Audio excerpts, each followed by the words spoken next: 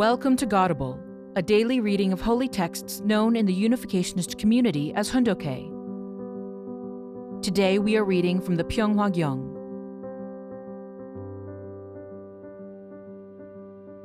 Pyeonghwa-gyeong, Book 8, The Reunification of Korea and World Peace. 10. Speeches given during an official visit to North Korea. November 30th and December 6th, 1991. Moran-gwan Guest House in Sojegol Guest House in Pyongyang. True Parents' official visit to North Korea. Address at the welcoming banquet. It has been 40 years since I was last in Pyongyang. I was very surprised to see that Pyongyang has developed into such a beautiful international city. When I arrived, it seemed as if the beautiful blue waters of the Daedong River greeted me with a smile, asking me where I had been for so long. In my heart, I deeply and truly love my 20 million countrymen living in the north. Blood is thicker than water, and we are brothers and sisters bound together by a common history and a common ancestry.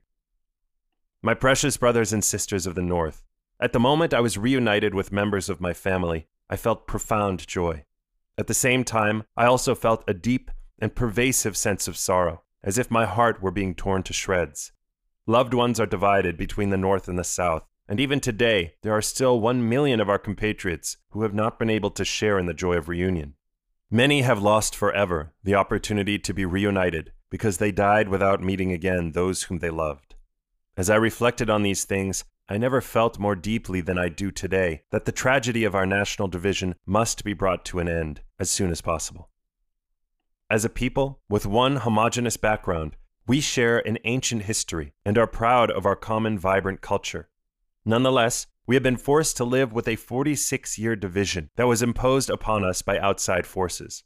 Today, we need to make certain that the influence of foreign powers is never in a position to determine the future path of our people.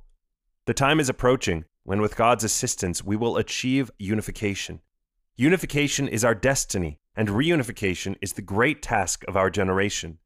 If we are unable to achieve the reunification of our homeland during our lifetime, how will we be able to hold our heads high before our ancestors or our descendants? Discussing the reunification of Korea.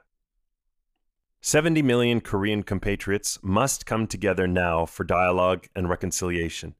We need to use the experience of our reunion here as an opportunity to overcome all obstacles and make a leap toward the day of reunification. For such a leap to take place, we have to cooperate with each other.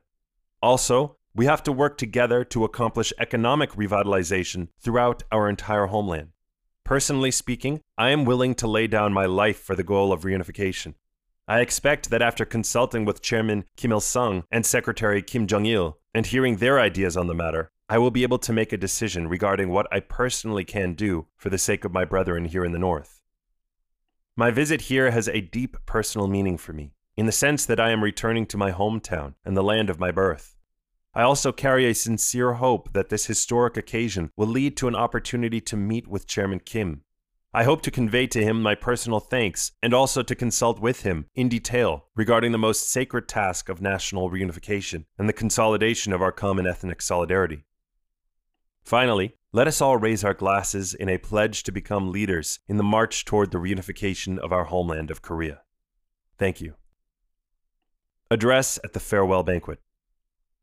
Committee Chairman Yoon Ki-bok, Deputy Prime Minister Kim Dae-hyun, and all my northern compatriots gathered here this evening. On November 30, I arrived here in the north, the land of my birth, a place I longed to visit for many, many years. This visit was made possible only by the warm-hearted kindness extended to me by Chairman Kim Il-sung. During my stay here, I have been able to visit Pyongyang, this historical and now beautifully developed city.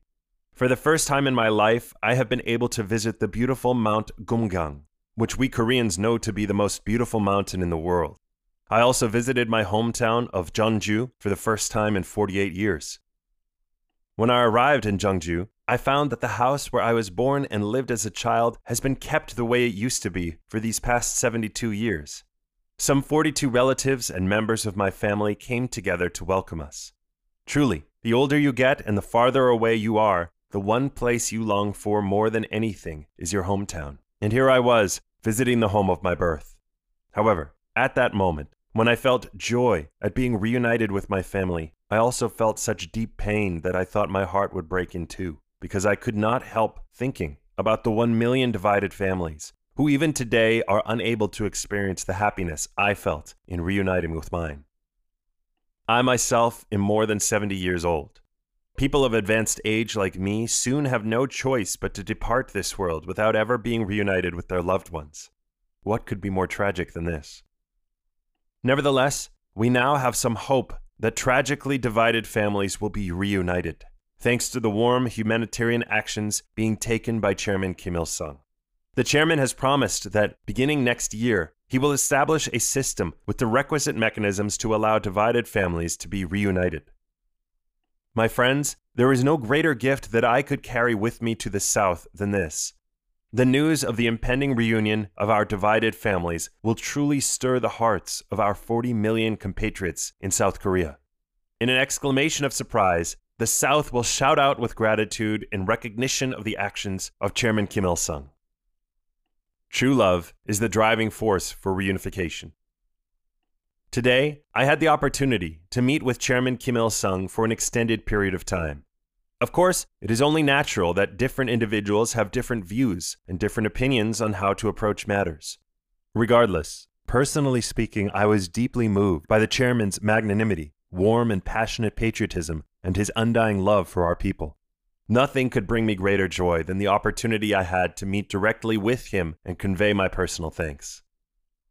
My dear compatriots, during the 8-day visit to my hometown, I have been warmly received and treated like a guest of state. I would like to convey my warm thanks to Committee Chairman Yoon Ki-bok, Deputy Prime Minister Kim Dal-hyun, and all of you who worked hard to make my visit a success. You truly have treated me with hospitality and sincerity. For my part, I sincerely love all my compatriots in the North. For a long time now, I have been emphasizing true love as the force that can drive reunification. This visit has allowed me to experience directly the formation of a bond of true love between the North and the South. When I first arrived here, I emphasized that blood is thicker than water. Now, as I leave you, it is my sincere hope that the love binding all our people will continue on for eternity. Moreover, as I leave here, I would like to emphasize something else. Love is thicker than blood. A 21st century economic miracle and the reunification of the Korean homeland.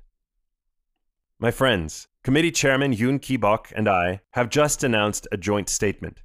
In this statement, we have expressed our agreement that the reunification of our homeland of Korea needs to be driven by Koreans, without the interference or intervention of foreign powers. It must be accomplished by peaceful means, through dialogue and cooperation. Moreover, we have asserted that in order for the Korean people to avoid being subjected to the ravages of war ever again, both North and South need to agree to never invade each other. That nuclear energy must be used only for peaceful purposes, and that nuclear weapons must never be developed or deployed on the Korean peninsula. In light of such an agreement, who could misconstrue the North's peaceful intentions? Furthermore, we have extended a welcome to Koreans living overseas to invest financially in the North. I myself have expressed my readiness to invest directly in the North's economic development in a number of ways. I am sure that if we add global technology and international capital to the abundant resources, trained manpower, and intelligent perspicacity here in the North, we will witness a 21st century economic miracle emerging right here in North Korea. Of this, I have no doubt whatsoever. These projects also will further the cause of national reunification. My dear friends, allow me to conclude my speech by saying that I will leave this place having been deeply moved by my visit to the North. My passion for reunification has been further enhanced, and I can see the possibilities for reunification before my very eyes. Let us reconcile with each other, understand each other, come together in love for each other, and hasten as much as possible the day of national reunification, for such reunification is our natural destiny. Finally, let us raise our glasses in a toast to the health and longevity of Chairman Kim Il-sung and Secretary Kim Jong-il. Thank you. Thank you for listening to today's episode of Godable. Godable is brought to you by the National Victory Fund and support from listeners like you. To donate, visit godable.org. Thank you.